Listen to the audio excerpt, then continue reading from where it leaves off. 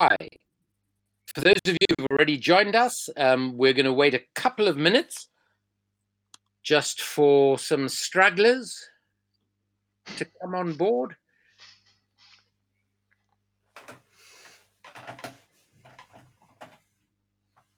I notice we already have people from the UK, where I am. I'm in London, from Toronto, from Atlanta, more people from London. Yeah, Peru.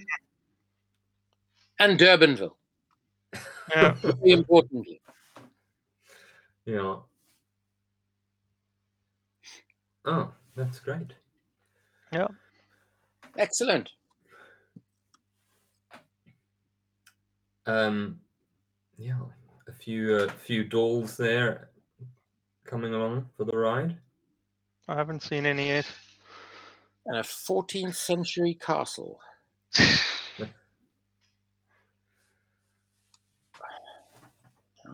Kailicha. Excellent. Oh, wow. Oh. The 14th century castle, Alexandra, is in Scotland. Great. Hi, Leonard. Do you know Leonard? Difficult, yeah, not to. Can I ask if somebody could just respond? Hi, Imran. Very good to see you. Can you hear and see the three of us okay?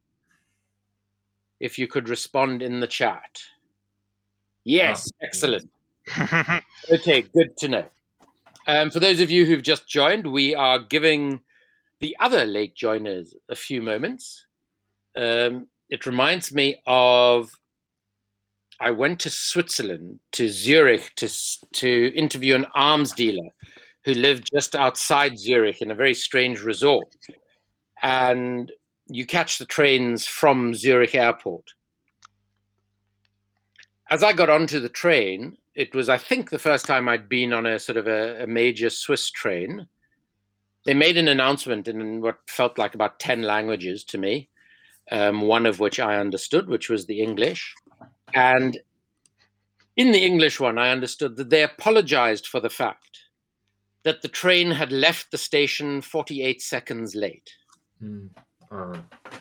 Yes, yeah. That sounds right. Yeah. Which sounds to me a little bit like national obsessive compulsive disorder. So we will give, I think, a couple more minutes, and we'll start at 25:02. Great.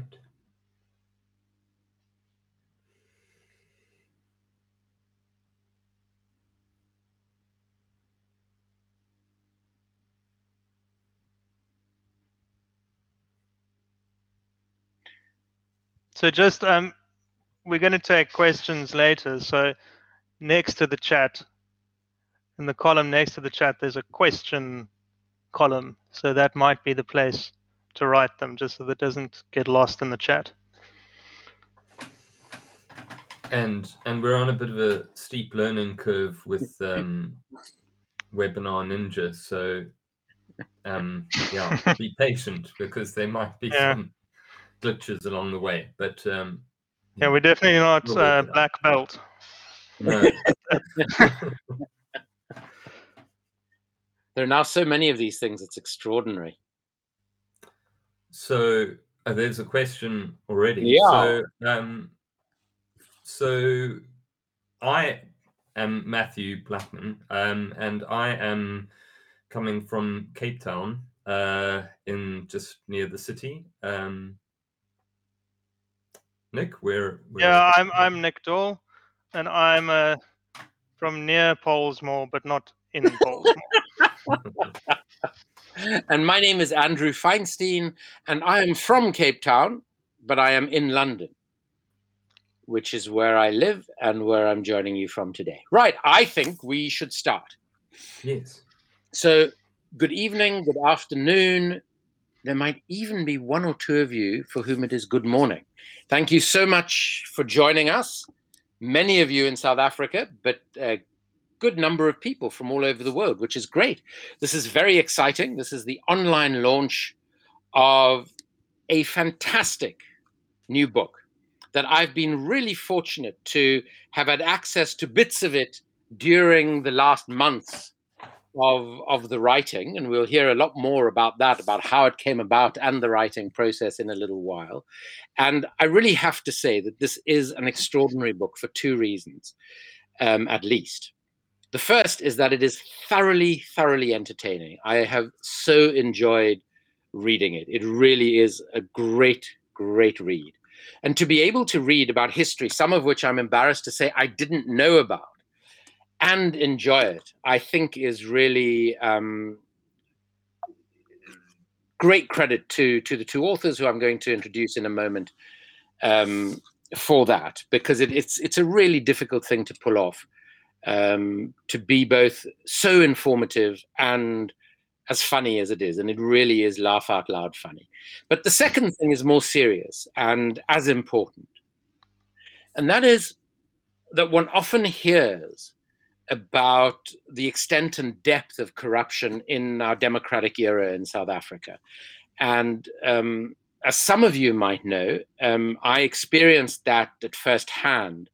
For those of you who don't, I was an ANC member of parliament from 94, first in the provincial legislature, then from 96 in the national parliament, until late 2001, when I resigned the night before the ANC were going to remove me from parliament, because the committee on which I was the ranking ANC member, a committee called the Public Accounts Committee, was too zealous, too enthusiastic about our investigation into what is known as the arms deal in South Africa. So this was, in my opinion, the first example of state capture in the country, where we decided in the late part of President Mandela's presidency, as Thabo Mbeki was taking over presidency of the ANC and a year later of the country, we decided to spend 10 billion American dollars on weapons that we had absolutely no need of, and half of which we've barely used until today. It is conservatively estimated that $350 million of bribes were paid to some of the cabinet ministers involved, to senior officials, including the head of the military, delightfully, and to various other protagonists, executives at the State Arms Company, and of course, a whole lot of insalubrious arms dealers and other intermediaries.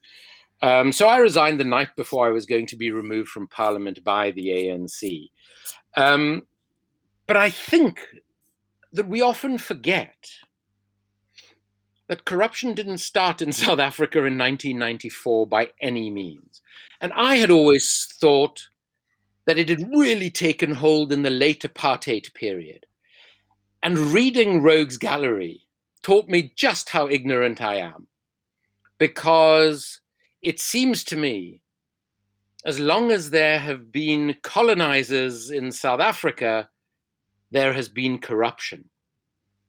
And the two people who have brought this extraordinary history to us are the two people in front of you.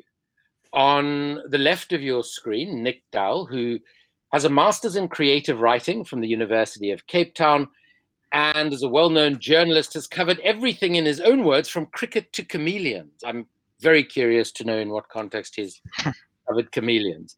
And Nick says that his favorite stories are always those about people, dead or alive, virtuous or villainous. Nick, as he's mentioned, lives in Cape Town with his wife and 3 daughters. On your right, Matthew Blackman, as a journalist, has written on corruption in South Africa, as well as on art, literature, and history. And Matthew recently completed a PhD in creative and critical writing at the University of East Anglia. And I should just mention that the creative and critical writing course at UEA, where Matthew just got his PhD, has produced many of the world's finest writers for the past couple of generations. It really has had an extraordinary output of remarkable graduates, and you're about to hear from one more of them. Matthew lives in Cape Town with his dog, who I think we can hear, who is... Indeed. I was, perfect timing. Hold on, let me just mute. Now, this dog that is the cause of the disruption is, according to Matthew, of nameless breed. So we don't know whether that is because he is of multiple breeds, something of a hybrid, or whether Matthew is just too embarrassed to tell us the actual breed. But we'll leave it at that. So, how are we going to do this? A little bit of etiquette. I'm going to have a conversation with Matthew and Nick. I'm going to ask them a few quite broad and general questions about the book and some of the things I noted in it. And then we're going to give you an opportunity to ask questions of them as well. And as Nick mentioned, you will see on your screen, there is the chat function. And right next to it, there's another little bubble with a question mark in it. And if you would please put any questions into the questions section so that the chat can remain a fairly free associative process as it is at the moment. Any other comments that you'd like to make, whatever, please feel free to put in the chat. But questions, let's try, if we can, to keep them organized in the one place so I can keep tabs on them. So we are going to experience nameless noises from the nameless dog of nameless It is the dog, I promise. Which is fine.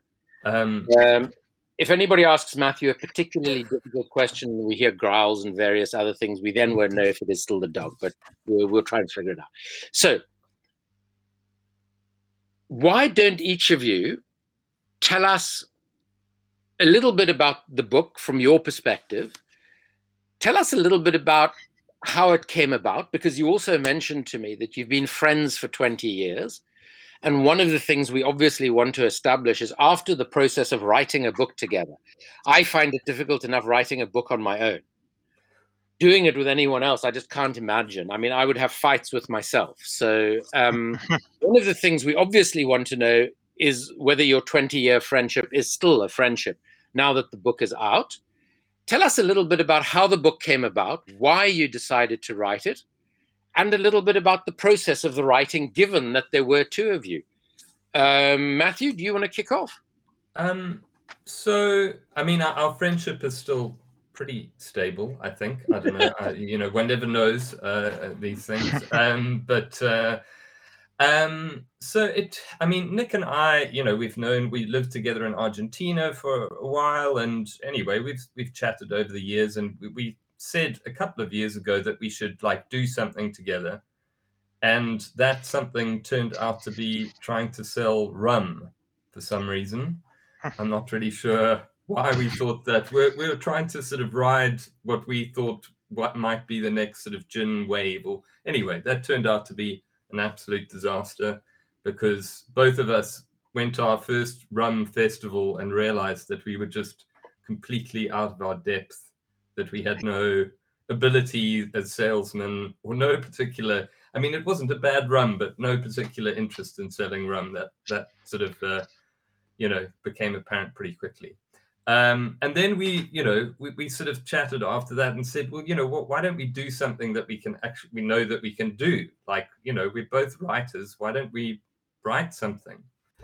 And then we kind of searched for a topic. We were a little bit unsure to begin with. We went through some ideas about maybe something to do with the Zulu War, or deputations, historic deputations to Britain.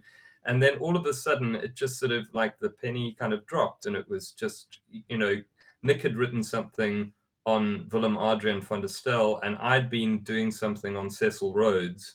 And it was just isn't this about corruption? I mean, there's this history of corruption in this country. This is what we should be writing about, right? I mean, and we were kind of almost surprised to, that we'd come to this realization so late. And then I think we were sort of then became very worried that somebody was going to beat us, to the draw. And we were like, oh, maybe there's somebody writing this already. Maybe we need to get this thing out as quickly as possible. But anyway, so that's kind of how it all began. Yeah. And the actual process, Nick? Yeah, so I just wanted to add that it had also always annoyed us when you hear people kind of saying, like, oh, in another era, Zuma would be in jail, or it was never like this in the old days. And because we kind of knew enough to know that that wasn't true, but we didn't know enough to write the book. So as for the process, so we started it, like it was just an idea at the beginning. It wasn't a book. So I think it was probably the end of 2019 that we like each wrote a chapter, and then we used to actually meet at Rhodes Memorial to chat about the book, which seemed like just an appropriate place, at the seat of the most corrupt of the bunch. And it's got a good view too. The coffee is not up to much, but anyway. So we kind of had about 3 chapters going, which you submit to a publisher, and then they said yes, and that's kind of when lockdown happened. So the book was pretty much written under lockdown. So we didn't really see each other. I mean, we've seen each other recently in the last couple of weeks, but for most of the time we didn't see each other. We just chatted a lot on the phone, like discussing themes, and you need to add that.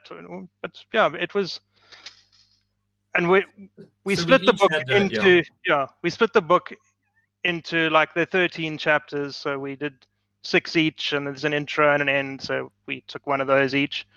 So there's a main author on each chapter, but at the same time, every chapter has really been through the ringer of both of us.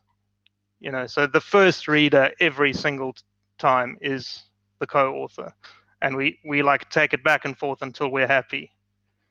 And then I think something else to mention is just pretty much every chapter we relied on an expert, at least one expert, to read through it and say, yeah, this is okay, or you've got this wrong. Because we're not hardcore historians, and the book spans 350 years, so we didn't know. We got the odd thing wrong. There were moments where we were like, geez, I just don't know. I mean, certainly there's an academic in Australia, Kirsten McKenzie, and she put me right on a few things to do with Lord Charles Somerset, which, I just had got the timeline wrong on various court cases. So it was incredibly confusing because then not too many people have written about it, but the way it's been written about, the court cases sort of overlap one another all the time, and then you're never quite sure when is this happening and why is that happening. And so there were, she, for example, just was like, look, you've got the order wrong, here's the order, so that it was really a valuable kind of process for us to go through and we got incredibly interesting feedback from a lot of these experts. On some of the characters in the book, was it difficult to find an expert? Yes, I mean, surprisingly, actually, with some of the later stuff, it was more difficult to find. Like the information scandal, we kind of struggled to find somebody who had, recently, or that was their kind of research area. So we kind of relied on, and even the Broederbond was a little bit kind of tricky. Although, I did find somebody who'd written on the Broederbond quite extensively, still alive in New Zealand, and but yeah, those were the more tricky ones. I think it's George Young, because they're kind of more famous in some ways. Yeah. Next, Sir George Young.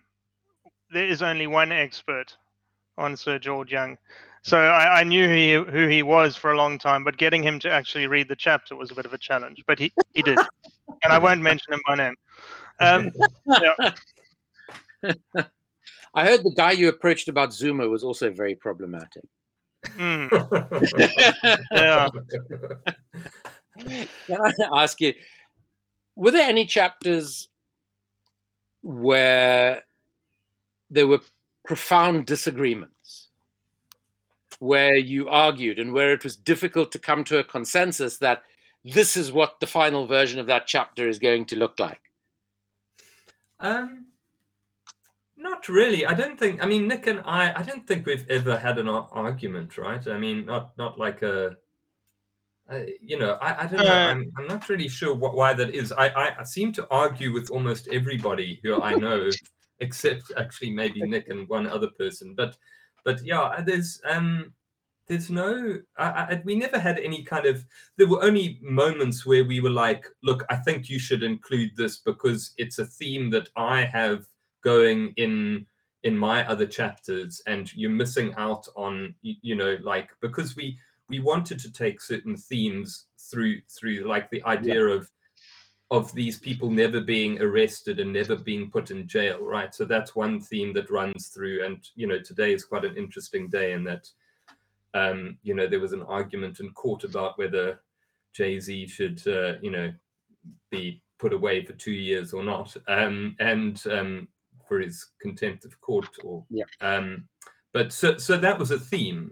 So we were like, okay, well, how do we, we need to expose this theme. So there were moments where we're like, with these themes that run through, we were like, I want you to focus a little bit more on that idea because it links in with my ideas later on, that kind of thing. But nothing. I don't think we never disagreed about really anything, did we? Not that I can. No. I mean, like, nothing major. Like, I don't remember anything. Okay. I mean, when you talk about themes, one of the themes that strikes me in the work that I do on corruption in the global arms trade is the issue of impunity. It's extraordinary. I mean, we did one calculation, 502 violations of UN arms embargoes, all with huge amounts of corruption. 2 resulted in any form of legal accountability, and 1 conviction. And the arms dealer who was convicted in that one case laughingly told me when I interviewed him, he said, oh yeah, they fined me pocket change by comparison to $158 million profit that I made on the deal. And he said, but it was still an immoral conviction, which does remind me of the fact that given what has happened with our former president Zuma today, I do just have to say that this is a man who, for someone claiming for, I mean, as far back as when I was still in Parliament, which is 20 years ago now, that he wanted his day in court. He has spent, tens of millions of rands and an enormous amount of effort trying to avoid appearing in court or any judicial commission of inquiry or anything else. And I think that's another thing. People claim that they are holding up the sword of truth, and at some point it all sort of falls down calamitously. But did you observe, as you were doing the research, and the amount of research, the amount of information in the book is extraordinary. It really is. One has to read it carefully and slowly just to be able to absorb it all and then have the belly aches as well. But were there sort of themes, patterns of corruption that sort of crossed the ages, if you will? I mean, definitely the house is always a theme, right? The having the house paid for by the government, and that is the initial theme that comes right from Willem Adriaan van der Stel right the way through. I don't think there is a single person in the book that doesn't have a house that isn't paid for by government funds, and that government doesn't at some point, or some person in government doesn't query just where are these funds, why are you utilizing these funds? These funds are not for improving your house or building your house, or and that is the sort of number one theme. The other theme, I think, also is arms deals are also a theme that runs through the book, and the army, and how the certainly Lord Charles Somerset had his son in the Cape Corps. He made his son the captain of the Cape Corps, and then he shuffled off huge amounts of money into this into the military for no reason. There was no they were told that the frontier was as peaceful as it ever been. He then wrote to Lord Bathurst in London to say, look, there's a terrible trouble on the border, we need arms, and that theme is also always there. And obviously apartheid people, I think this is the link that has been made quite often, is that that arms deal that you exposed was a ongoing process from apartheid in many ways. I mean, there were so many people linked with the old apartheid regime in that deal, and the sort of process of arms is always one of how, okay, we're going to sell some arms, how are we going to make some money out of it? I mean you would know more about that in many ways than we do, but that is definitely a theme. But Nick, what are the ones? So yeah, I mean, the themes that recur throughout the book are all kind of mentioned in the last chapter on Jacob Zuma, because we framed it as a sort of court case against Jay-Z, saying you're accused of X, Y, Z. Are you the first to do it? And then we explain why he's never the first to do any of these crimes. But just returning to the house theme, so like, you remember how much of a fuss was kicked up about in Nkandla? So if you go back to 1699, 1700, Governor Willem Adriaan van der Stel granted himself Vergelegen, which many of you have probably been to. It's probably still the most gorgeous wine estate in the Cape. Yeah. He basically granted himself like the whole of Somerset West, Strand, Gordon's, like just all of that area. Then he used company slaves, company materials, company seed, company cattle to establish this just absolutely magnificent farm and house. And then to top it all off, he sold the produce from the farm back to the company he directed at prices he controlled. And this was actually, according to the law of the time, the governor was not allowed to own land larger than required for to like keep 2 chickens and a cow or something like that. Mm. So, and Nkandla doesn't come close. That's extraordinary. Every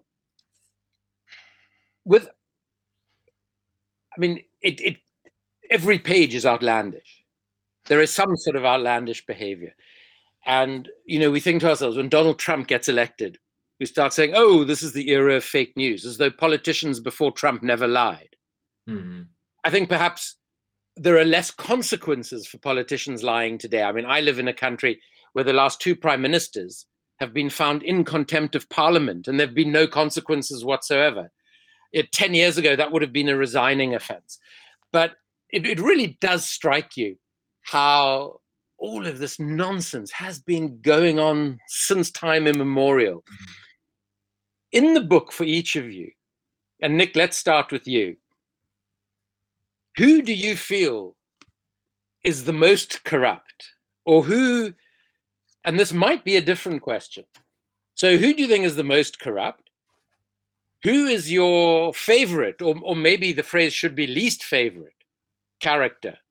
I mean, which character did you most enjoy doing the research on and writing about? So I think we might have the same answer for who the most corrupt of the bunch is. I think you'd be hard-pressed to beat Cecil John Rhodes. He really was a piece of work. That's my take, although Matthew wrote those chapters. And then in terms of the favorite characters, I think the further back we went, the more I enjoyed them. Just because the language, that's actually another part of the book. We use a lot of primary sources. If there's a good letter or accusation from someone, we pop in the whole chunk and just let the language speak for itself. I think the one I enjoyed the most was Sir George Young. I mean, before we wrote the book, I'd never heard of him. Very few of you probably will have heard of him. He only remained governor of the Cape for about 18 months, from 1799 to 1800. Bearing in mind that it took about 6 months to send the letter to tell him that he had been fired. That wasn't 18 months wasn't much of an achievement. And he was just a complete and utter buffoon. He was born into a noble family. He was completely incompetent, perpetually bankrupt, and fleeing creditors. He liked dancing, he liked theatre, and he liked money. And he did a string of paid sinecures, they call them. It's basically a paid position where you don't have to do any work.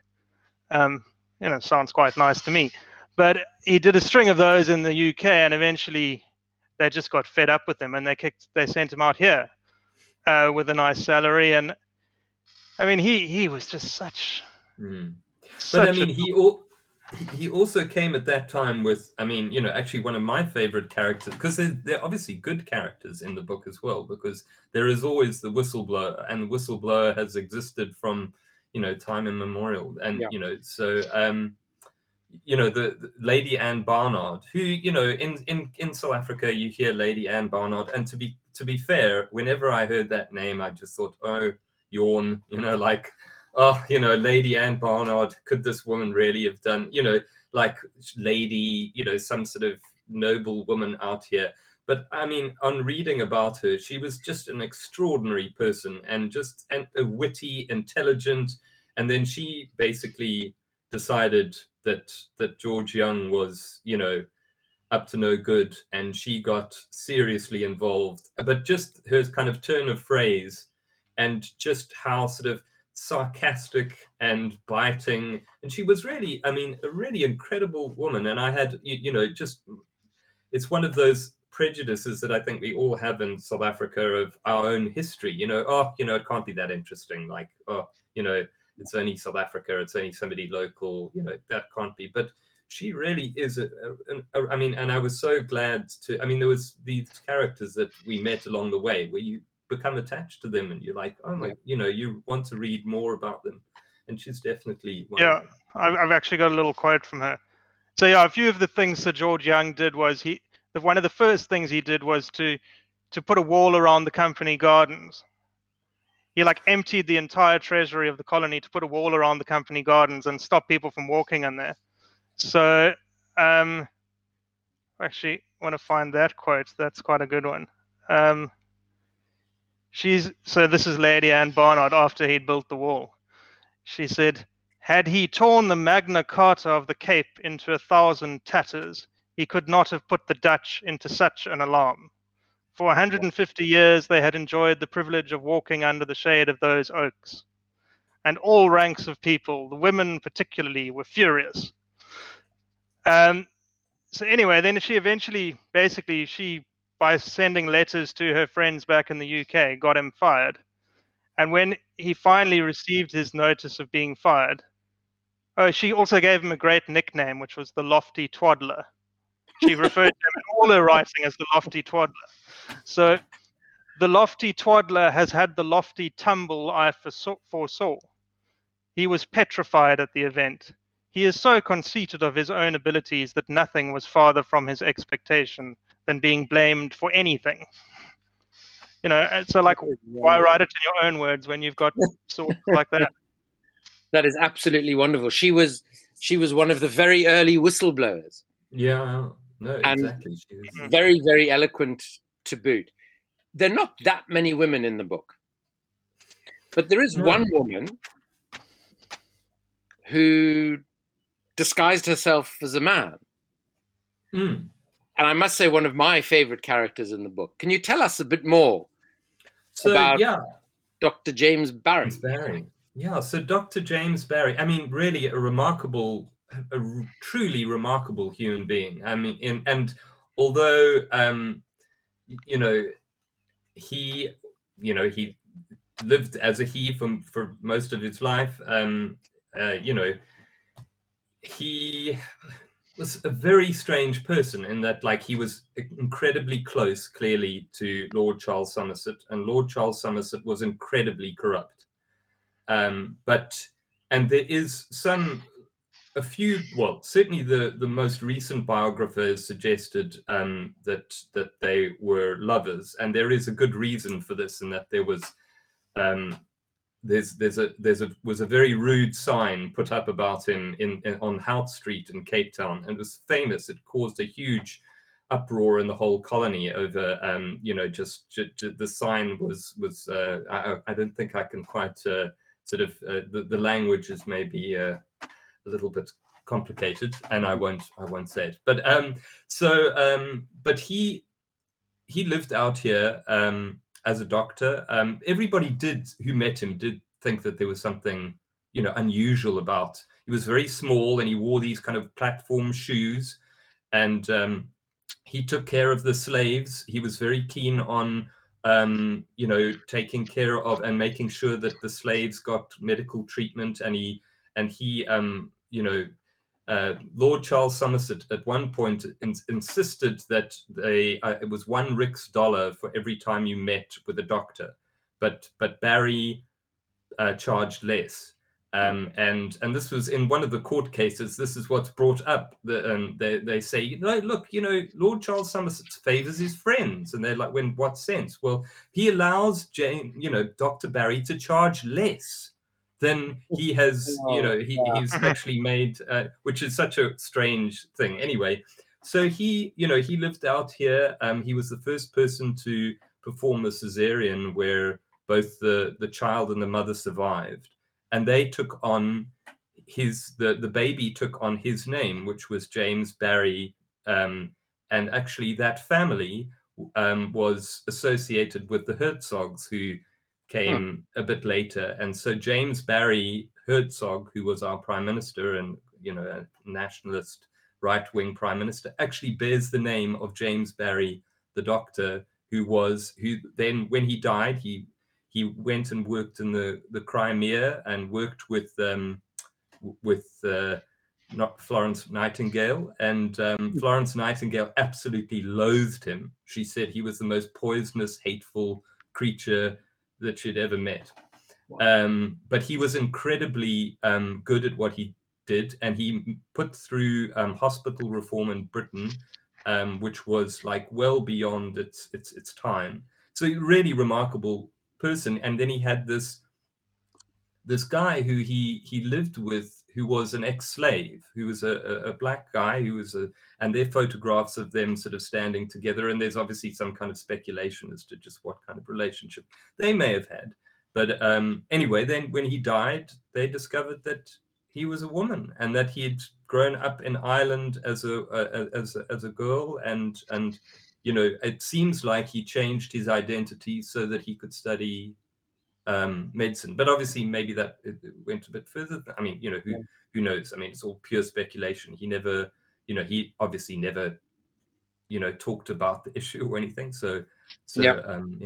But I mean, incredible human being, but also quite bizarre in the context of corruption, and that he was friends with actually one of the most corrupt people that we've ever had in our history, and didn't seem to, didn't register it as an issue. But there certainly were lots of other people in the colony who did. When we talk about someone who is deeply enmeshed in corruption, I mean, the person who really struck me in the book and surprised me to some extent was the Broederbonde. And, to be honest, working on global corruption, the Broederbonde just appears more and more to me like an organized criminal enterprise, as much as the holder of an ideology and a nationalism. But the role that Nico Diedrichs played, I saw Diedrichs as this sort of lowish level, insignificant politician. I mean, I know he becomes president at a point in our history, but at that point, the presidency is largely symbolic. But my goodness, I couldn't believe the role that Diedrichs had played in myriad scandals. Yeah. No, I mean, I didn't know much about him.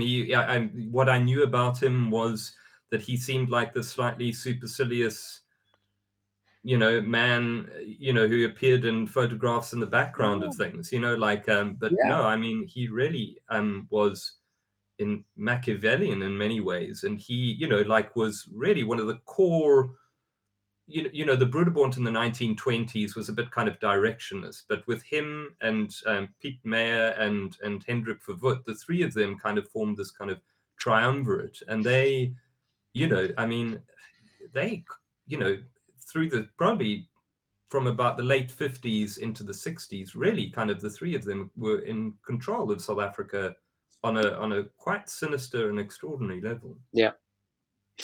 We've had some really great questions. I have loads more questions I want to ask you, but I think let's get to some of the brilliant questions that have been asked. One is, and it comes back to the issue that you touched on, Nick, which is about using so many primary sources. And Kelly asks, what sources did you use and find particularly valuable when researching the characters in the book? And when you talk about that and the use of so much primary source material, which is unusual in a book of this sort, can you also say something about the photos?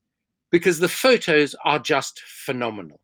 And I mean, the writing really brings these characters to life because, of course, I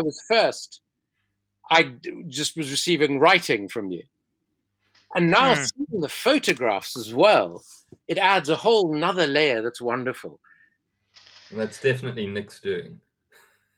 Yeah, I always got a bit relentless on the hunting out more and more photos to just find out, I want to see what this guy looked like.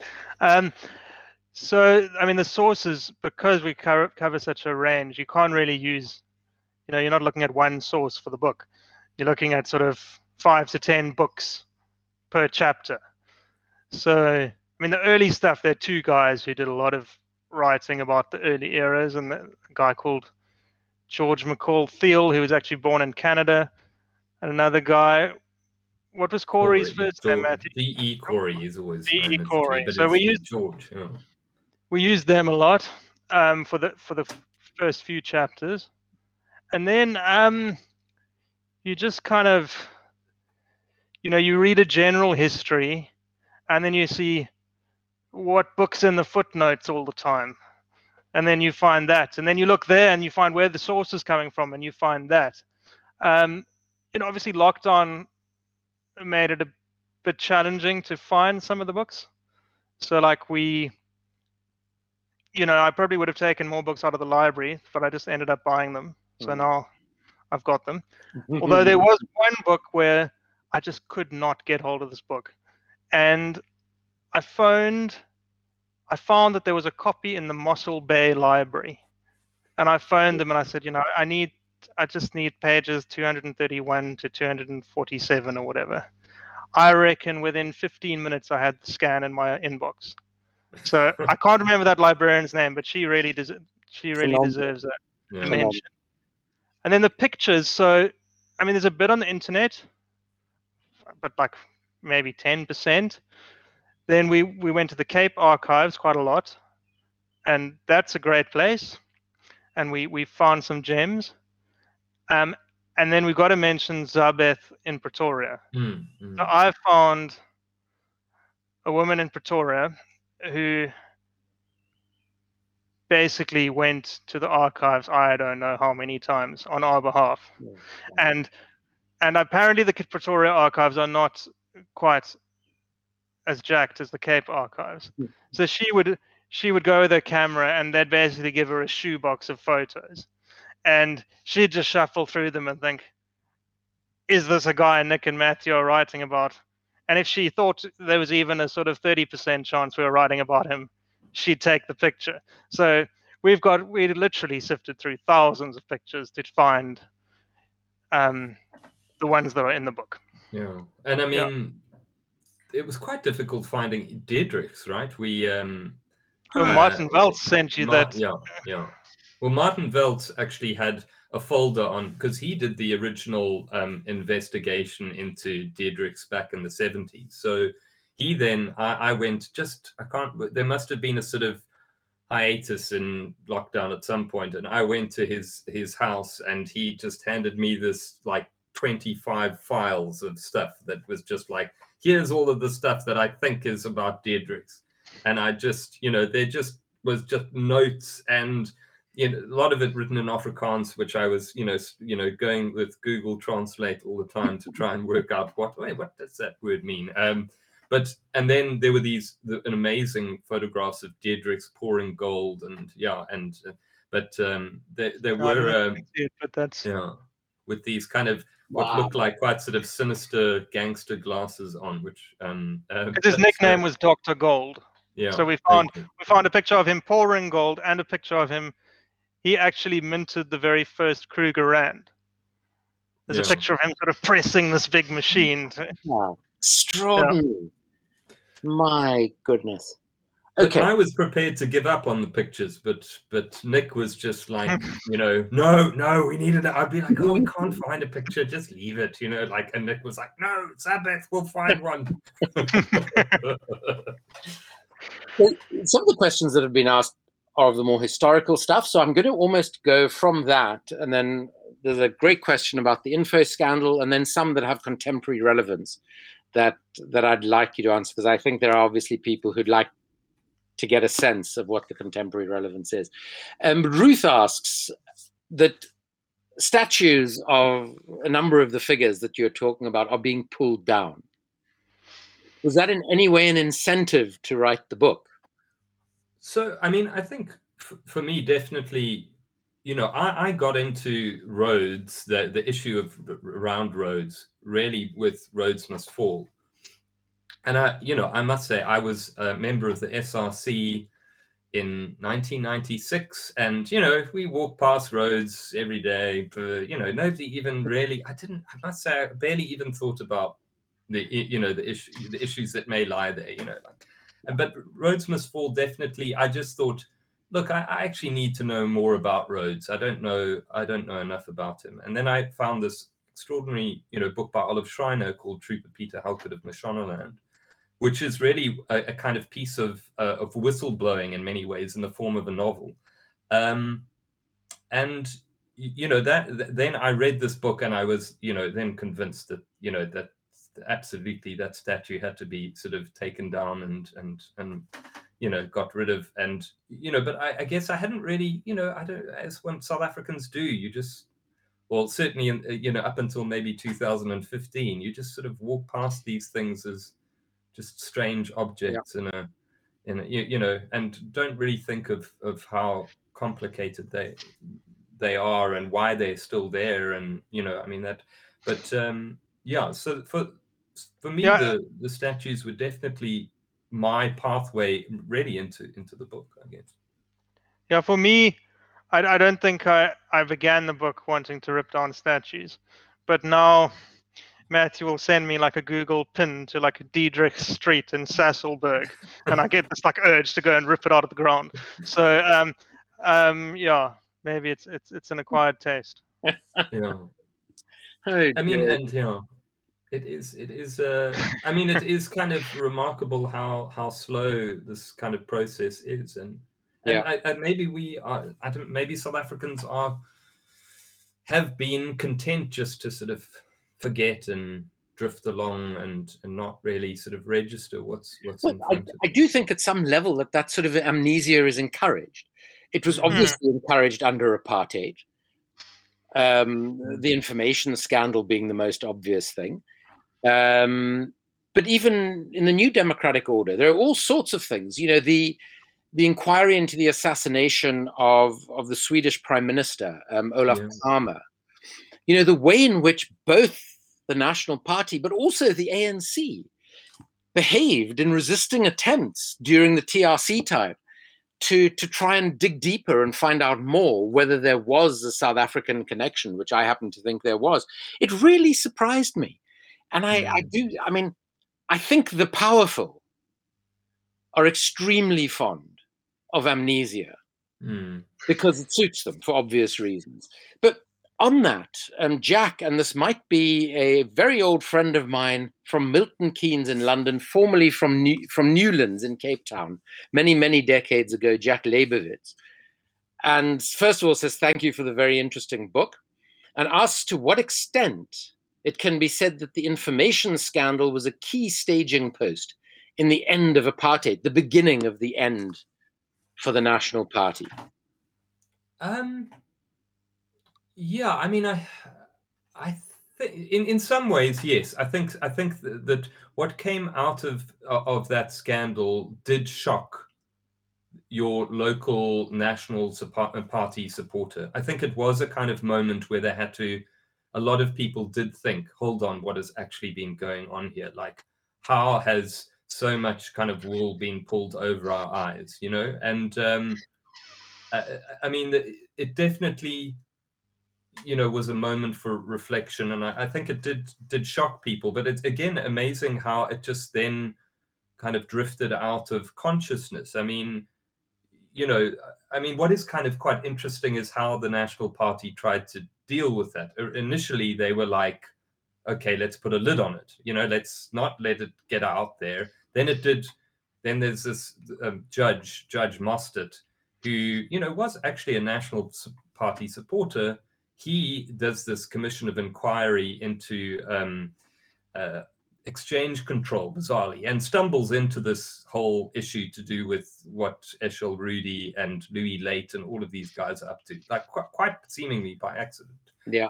And then he's just like, I'm not going to let this go. This is, you know, and he really in many ways kind of drove it, and, you know, went at a meeting with P.W. Botha, and Botha said, you know, you apparently just read in the Riot Act saying, you know, you will not expose this. And he said, well, just watch me. I'm going to call a media, you know, conference, and I'm going to do it. And he did, which, and I think that did really, and then they went into some kind of, you know, then they didn't really know what to do, I guess. They just were like, okay, right, it's out. Then they tried to fudge it for a while. And then they suddenly realized that actually accountability was being sort of demanded of them. And then they had another commission of inquiry. So they had two commissions of inquiry into, the one found absolutely nothing. Yeah. And then when people objected, then they were like, okay, well, let's have another commission of inquiry where we do find some people, but let's get, you know, then we'll bring Rudy over from, because he was living in France, we'll bring him over, we'll have a kind of little bit of a kind of show trial. And he did actually get 6 years, you know, in his initial judgment, 6 years in jail, but, you know, that was overturned by the appeal court, you know, and then he was allowed to sort of wander off with his, you know, supposedly it's millions. But I think it was definitely a moment for South Africa. I mean, whether it changed public opinion to the extent of the change, I think there were other forces, you know, in the process. I think the ANC and what was going on in the rest of the world and all of that had an. But it was a moment where I think many National Party supporters did suddenly realize that there was something quite, you know, strange going on, and that their government wasn't just a good bunch of Christian national, you know. Exactly. You know. Yeah, exactly. I think that in my opinion, it maybe just punctured the bubble a bit for the first time. And then all those other factors, the defeats at Kuro Kinavala in Angola, the banks making the debt so much more expensive, which started to impact on the quality of life of white South African. And of course, the ungovernability of the townships through the 80s wasn't that much. UDF and all of that, yeah. Absolutely. I think all of those things, and of course, the collapse of the Soviet Union, et cetera, et cetera. But I think it's a very interesting point that Jack makes. There's a lot of interest about, both in the chat and in the questions, about what it means to say that corruption's been around a long time. And Tebo asks specifically, you highlight the fact that corruption didn't start after 94. Does this mean that the new government cannot be called out on corruption? Because it's always been very upsetting to hear some ANC ministers saying that the Nats did that too, if not worse. Surely we need to start somewhere, otherwise it won't end. I mean, I don't think it means that at all. I don't think it means that it excuses what's going on now. It just provides some context.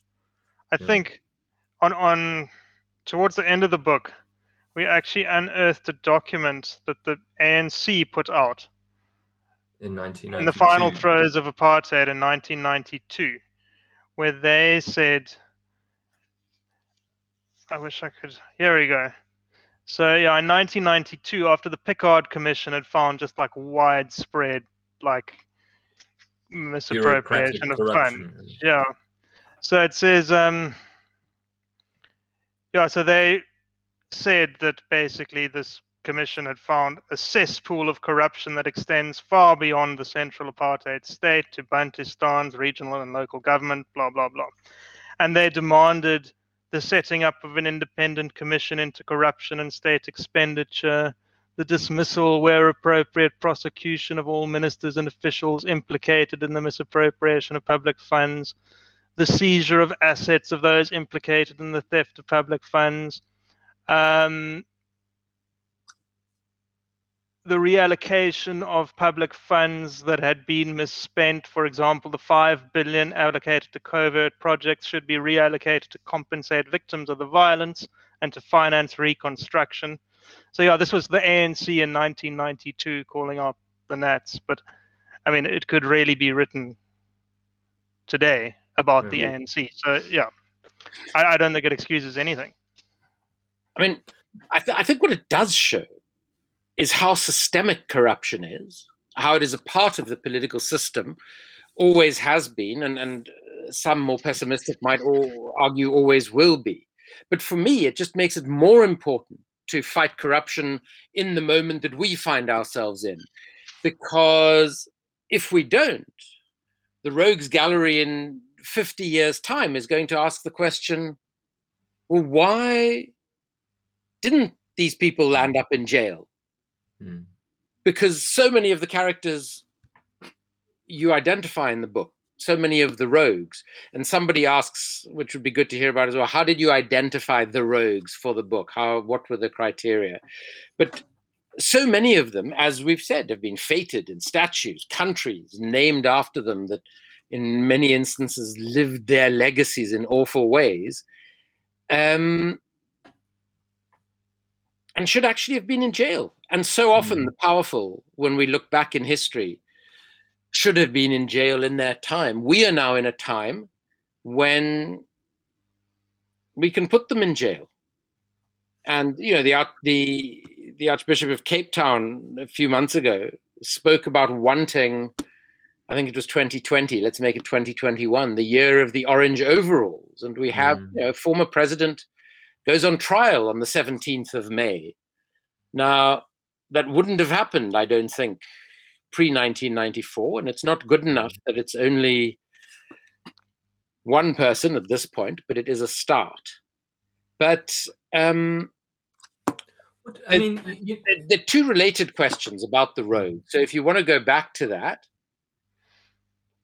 I sort of would be interested to know from you in some ways. I mean, you know, why is it that, I mean, obviously there's always a political element to it, and that, I mean, just looking at the events of today, it seems like certain judges, you know, are frightened of what it might mean to send Zuma to jail. Like, what will that politically, you know, result in? Will there be, you know, rioting and, you know, assassinations or whatever the case is? I mean, you know, who knows? I mean, I think that's quite often the fear of, like, say, if we do put this popular figure into jail, like what are the social ramifications of that? I think judges are always, you know, on the whole, I mean, judges are always not only measuring justice there, they also, you know, measuring the public sentiment in some instances they're playing the political game, and we've seen instances, you know, you spoke about the commissions of inquiry.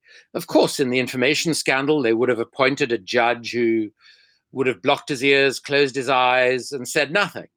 And then there was enough of a public outcry that they had to go for a second one. I mean, to be very specific, we had the Sariti Commission of Inquiry in this country, which the North Gauteng High Court, to its credit, set aside completely, because it was absolutely clear that the judges had not done their job and that they were avoiding a political problem, which was that there was so much evidence of corruption, and Jacob Zuma had been forced by the Constitutional Court to appoint the Commission of Inquiry, and he appointed a friendly judge, and it was clear between them, whether explicit or not, that he would find no corruption in the arms deal. And I experienced that personally.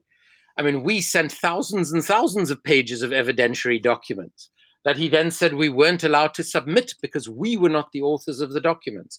And, you know, I can see this in parts of your book. I can actually see this sort of behavior. I think it's our responsibility as citizens. I think that we have, and as you've shown us, we've always had in this country, an intertwining of political and economic interests, if you will, business and politics, and that we as citizens have a responsibility to ensure that our political leaders are held to account and that we don't vote for them unless they are. The biggest danger, I believe, in the Jacob Zuma case is that the ANC will look for a political solution for the reasons that you talk about. And I think a far more important lesson for our democracy and for this country will be a former president of the country who I believe, and I'm giving evidence against him as a state witness, who I believe has been corrupted. His financial advisor was found guilty of corrupting him. And for someone like that to actually go to jail sends an extraordinary message to the country, and I think could have huge impact on our democracy and the transparency and accountability of that democracy going forward. I mean, as a kind of a sort of test case for a lot of this, I think there's a guy in the book called James Rose Innes, who's a really interesting character because he's another kind of whistleblower character who comes up, and he, he is in many ways politically aligned to Rhodes, but he realized was quite soon on that Rhodes is deeply and inherently corrupt, and he does his bit to expose the corruption, and he's often in letters to him, and he was very good friends with John Tengo Jabavu and the Eastern Cape, politics and the vote in the Eastern Cape. So, he's getting all these letters from various people who are trying to encourage him to start his own political party. Yeah. But he knows that, there is just no power behind, like he is a sort of old-fashioned kind of classic liberal, and he knows that, if I really make a break for it and call people out and, and then try and gain popular support, there is no popular support for me. Like, I will become marginalized, and, what would the point of that be? Because I'm doing my little bits and pieces here. It's that weird moment, and I think he's eventually becomes our Chief Justice in the Union, and he's widely regarded as one of the great sort of Chief Justices of our time. But he is a guy who knows that he can't ever really pop his head out of the trench because it will be shot off. So it does lead to the question, and it's asked in two of the questions. It's about what defined a rogue to get included in the book? How many people did you have to sift through to come down to the group that you have? And there's a very interesting question from Maya Tau, who asks, do you think South Africans are all rogues as part of a legacy of stolen land, and all born from criminality, where being rogue is modified or enhanced dependent on luck or misfortune? So the rogue becomes part of an ongoing national identity. I mean, I think there are, you look at somebody like Louis Late, right? Louis Late was as corrupt as they come. I mean, he took government money, he was meant to put it somewhere else, he put it into his own business, blah, blah, blah. People, you spoke to the vast majority of, white South Africans about Louis Late in the 1990s. Everybody was, what a good oak, man. Yes, that's Louis Late, eh? You know what I mean? There's this, we actually quite like people, or seemingly, or they have a sort of aura around them that we excuse this extraordinary behavior. But in saying that, I mean, there always are people who've stood up against the. There've been good guys in every chapter, so that is a little glimmer of hope. And as for how we chose who to include, if you look at the cover, so not everyone made it onto the cover, but we've got nine of the 13 are on the cover. So I mean, a few of them had to be there, particularly the guys in the middle. So you've got Paul Kruger, Cecil Rhodes, and Jacob Zuma. Although Paul Kruger wasn't there in the beginning, No, he got added a bit later. Then Lord, these two British nincompoops. Lord Charles Somerset we found fairly early on because he was here for quite a while. So we kind of knew that he'd been up to mischief. But this chap, sorry, the screen's backwards. Sir George Young, I literally got one of those old history books of South Africa, a PDF version, and I just searched for the word corrupt. And then there was this chapter where it came up like 20 times. So I was like, oh, what's this about? And that's how we found this guy. And I mean, he's probably one of the funniest characters in the book. I think the other way that we chose the rogues is we did try to be democratic. So we didn't want to just, we really wanted to make the point that it doesn't know, like, corruption doesn't know like race or skin color or language or religion or anything. It's just, Yeah, you either are or you aren't, and it's been around for a long time. So I mean, we didn't. It was a consideration, but we didn't have to like work too hard to get a demographic mix. We didn't manage to find any women to put on the cover, and I think that speaks to like sort of power dynamics. There were quite a few female whistleblowers, however.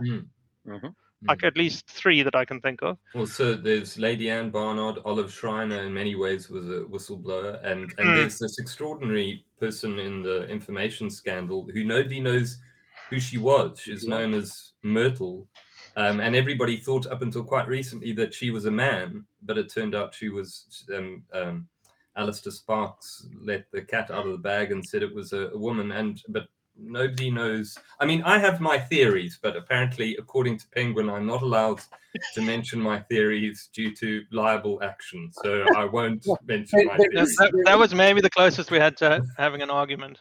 Oh, really? Matthew wanted his theories in. Yeah. I mean, it was completely unfounded. Pure speculation, like no actual hard evidence at all. Just like I know all about that. Yeah. I know all about that. There is actually a question, and it's a question that often comes up when talking about corruption, and especially when writing about corruption, whether there are people or institutions mentioned in your book who have threatened to sue you, or whether during the writing process there were any threats. Well, most of them are dead, so not yet. I mean, there is definitely potential for a couple to come out of the woodwork, and we did have a lawyer read it. I'm sure you did several times, but not as yet. But I feel like, I mean, there definitely 1 or 2. I don't want to mention names because then, that's sort of bringing on the on the gale that one's trying to avoid. But I mean, I guess there is potential, but the lawyers were pretty strict with us, and everything had to have an alleged and a there was the odd funny bit that we had to take out, but luckily there's enough left. Yeah, I mean, luckily for us as writers and researchers, unluckily for our society. There is so much that is in the public domain that one can source and reference, that it really is quite disturbing. Let's go back for a moment before we end. Let's go back for a moment. There's a very early question that I'm going to leave for the end because it to some extent reflects on the future. But we've been asked 2 questions. What are the sort of the policies? How can we limit corruption in the future? If you have any thoughts on that, having now written the book. And in addition to which, Nicholas asks, are the corruptions you write about all the same corruptions, or is each instance of corruption different because of the time and context? And it comes back to some of the issues we've discussed about patterns, and but it is an interesting point. Nick, do you want to kick off there? So with that second question, I think it's a bit of both. So there are definitely similarities across. There are some facts that are present in every single chapter. Like this concept of paying more for something paying too much for something you either don't need, or even better, doesn't actually exist. It is a core kind of attribute of corruption.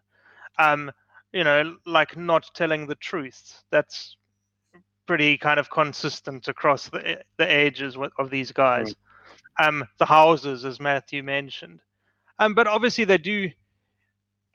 I don't know that there's like a distinction between old and modern corruption per se, but like there are different kinds of character in the book. You get some of them that are kind of, I think, like Paul Kruger or KD Matanzima in the Transkei. They're not like rotten to the core, but they're in a system that is, so they get swept along. And like Paul Kruger didn't benefit immensely from corruption. I mean, he benefited a bit. It's not like he got nothing out of it, but the system he presided over and the system that he fought to protect, like he implemented this monopolies, concessions policy, and he just insisted that it must remain. And that system just was extremely fertile ground for corruption. So yeah, and he knew about. I mean, there were several. Well, at least one person who was, tried and went to jail, and Kruger knocked on the door of the prosecutor and arrived at sort of 3 a.m. to sort of talk to the prosecutor to say, no, Matt, he shouldn't be going to jail, and he was like, look, it's not up to me. It's the judge that decides on this. But so, it is, like, and admittedly, I think in many ways, I think Nick, who wrote the chapter on Kruger, like we felt slightly, strange about, because Kruger wasn't, he wasn't really in it for his own, like he didn't really have any need for money in his way of living, but he had his house that was bought for him, and he lived. He sold a number of farms at a nice profit thanks to his connections, and I mean it's not like he wasn't corrupt, but he wasn't the worst of the bunch. He wasn't only in it for. I mean, he was in it for some other extraordinary odd things that many of us would find, quite sort of distasteful. But he wasn't in it for the money. It wasn't like. Having gone through this journey of researching and writing this incredible book, do you have any thoughts, any views, or was this, Matthew, what you're not allowed to say according to the publisher, about ways in which we could address corruption? I mean, in South Africa, I mean, I think we need political reform here, like very badly. We need our parliament to be accountable in some manner. I mean, our parliament is it's unaccountable. Like the system that we have in place seemed like a good idea at the time, and proportional representation. We need some form of hybrid. We need members of parliament, I guess maybe when you kind of started out with a sense of independence, like they're independent from the party, and well, not independent, but like you have your own mind. I think we definitely need, that is one thing that strikes me as, even with the judiciary as well, Matthew. I mean, even with Rhodes, there were a group of people around who were responsible to their constituents, and they fought for their constituents' desires and needs, and particularly in the Eastern Cape, like James Rosinus and a lot of those guys like Merriman, who were there, had been voted in many ways with at least a proportion of the black vote had voted for them, and they felt a responsibility to try and moderate the kind of racist legislation that Rhodes was pushing through. And I don't know if our parliament, we just don't have that sense of I mean, I've been to parliament a couple of times, and it's just, people are sleeping on the benches and nobody's there. And I mean, I know this is true of all parliaments. But as it was before 94, and I think it's tragic that it continued after 94. I think the tragedy for me is how quickly our new democracy adopted the very tawdry norms that operate around the world. That for me was the tragedy. But Nick, do you have any thoughts on what we can do to? I mean, political reform, and I think judiciary reform, which does seem to be happening. I mean, not the only, but quite a few of the glimmers of hope in the book come from judges actually saying, I'm not going to be a yes man. And whenever that happens, you have a chance to fight corruption. So, I mean, I guess there's also the argument for, like, the whole people need to stop bribing traffic officers and that kind of thing. But that's not Yeah, I something we mean, really went into in the book. But if it's the trickle down thing. But it is accountability is and I think we particularly South Africa, we live in a very kind of unaccountable society. Nobody, we need to instill those kinds of, for want of a better term, values of, unless we want to write a sequel, in which case we should just continue as we are. are. That's what I'm coming to. But before that, Philip has asked, reflecting on the book, do you believe that power tends to corrupt and absolute power corrupts absolutely? Great men are almost always bad men. I would like there to be some hope, Nick. Hey, I mean, there are, it does tend to. It wasn't like as easy as we make it sound to find these characters. There were guys who we couldn't find enough to write a chapter about. I don't think there's anyone we found that had absolutely nothing on them. But so I think there's a extreme likelihood of power to corrupt, but there are a few good people who seem to fight it, and there are. That's my feeling. Okay, I think that's great. I think your insights as a consequence of the book are really important. I mean, interestingly, Václav Havel, who of course was a dissident playwright in Czechoslovakia before the collapse of the Iron Curtain, and then, very surprisingly to himself, amongst others, became the first president of post-communist Czechoslovakia, now the Czech Republic. He wrote a brilliant little book called Summer Meditations about the corruptions of power. And I won't go into it in detail, but it is really worth reading. But in another book, he writes how politics should be the domain of the most moral amongst us, but unfortunately seems to attract the most immoral amongst us. And there is something about the sorts of material advantage one can gain from power.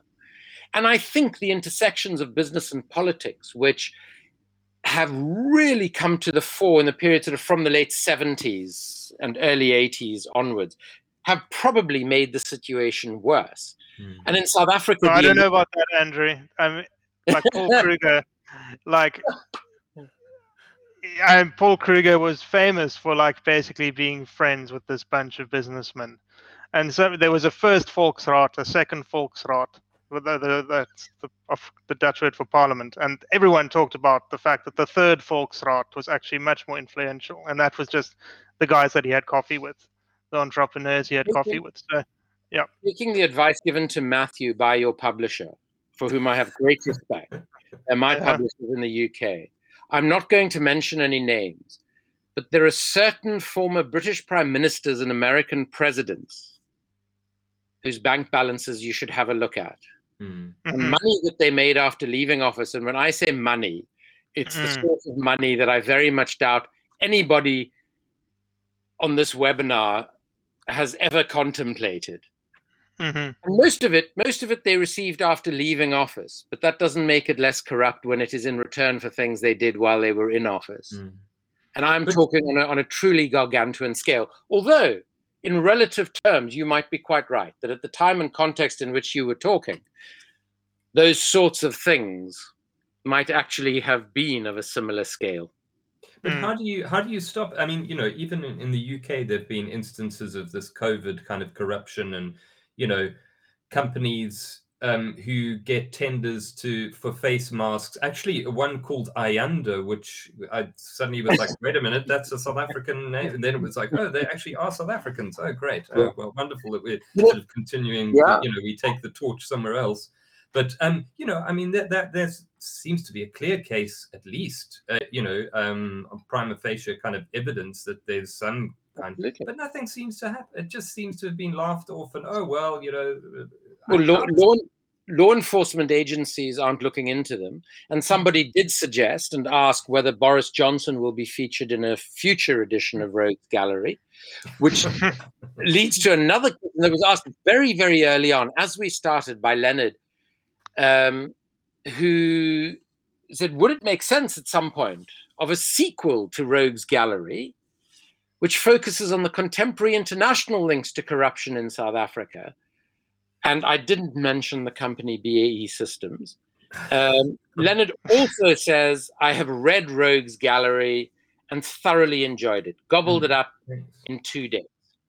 Thanks, Leonard. So let's sort of segue, much as corruption did from the late apartheid era into our democratic era, into, I mean, do you see in future, and I know the book's just come out, but can you imagine future editions where might be some prominent members of fairly large political parties who have been possibly even convicted by then, adding chapters about certain people, looking at some other dimensions? Is this something that either or both of you feel committed to continuing to work on?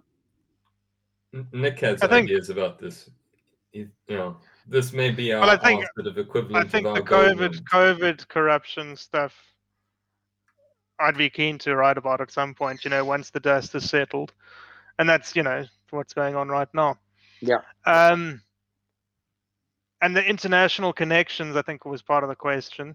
I mean, we definitely thought about, there's a lot of corruption in the world. So it could be corruption related to South Africa, or it could just be well, I mean, there's plenty corruption of in Africa or in the world. Or I mean, there's a whole book about corruption between South Africa and Israel. So and Taiwan, and there's so like. But certainly, I mean, during the 70s and 80s, there was a hell of a lot of sanctions busting and all of that, and around arms deals as well. So there's definitely, I mean, this is a kind of, it's a source that never stops giving in many ways. But I mean, we actually are writing another book, but not on. We're writing about the sort of history of elections in South Africa. But so the next corruption, I think we've got to kind of take a break. My next door neighbor told me that that maybe I've sort of taken on too much of a sort of negative, particularly over COVID, and then doing all of this work on corruption doesn't lead one to a sort of positive state of mind at the end of it all. But you probably know about this, Andrew. You like reading things and you're just looking for how much was the bribe? How much was the bribe? And it's like my daughter is 18 saying to me, I wonder if you did something different, if you wouldn't be such a grumpy old man. I mean, there might be something in that, but it is my feeling that this is an incredibly important book.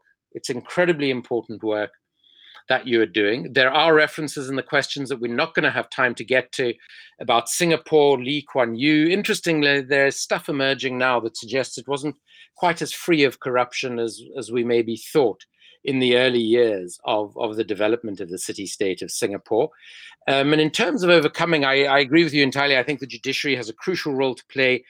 I think because our politics, and I say our, not in meaning South Africa, but globally, are in such a corrupted state at the moment, that we need to look to the creation of independent entities in countries that have guaranteed budgets and that can investigate corruption without fear or favor. Because going back to the COVID corruption, Nick, you were mentioning in the United Kingdom situation, there is something here, that brilliant book by a chap called Owen Jones called The Establishment showed that there are certain crimes that never get investigated in the United Kingdom because there is something called the establishment.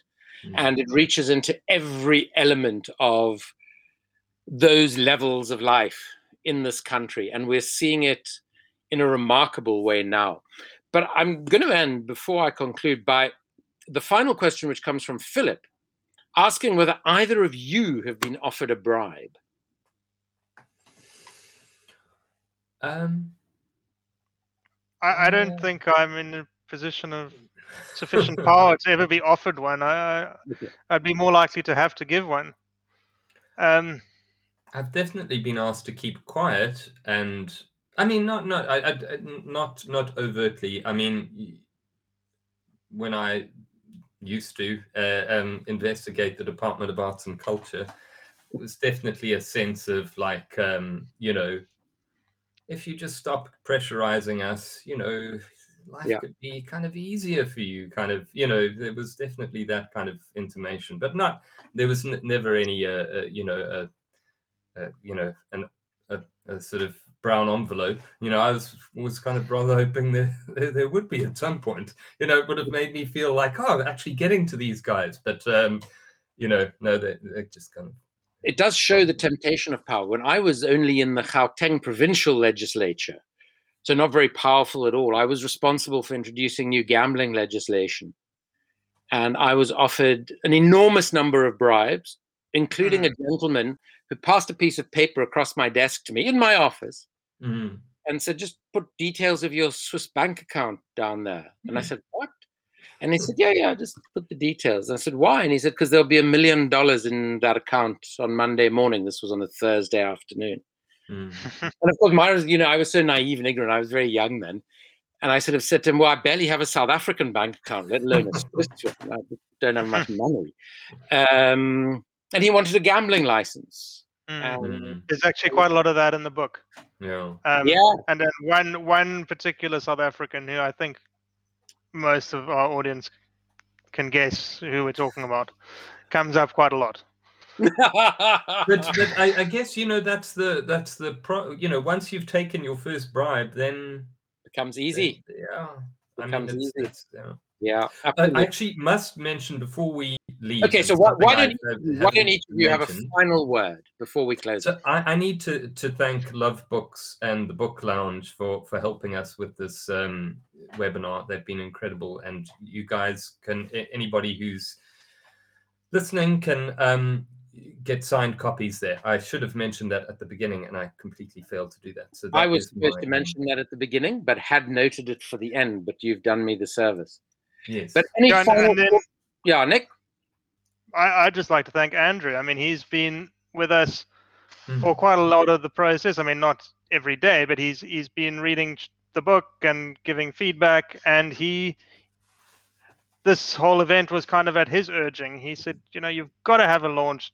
Don't worry about COVID. You've got to do something, and I'll host it. So, I mean, huge thank you. It's been really enjoyable, and your questions were great. And I mean, just thanks a lot, Andrew. Thank you so I just got your email address from I think it was my aunt knows your sister or something. Oh my goodness!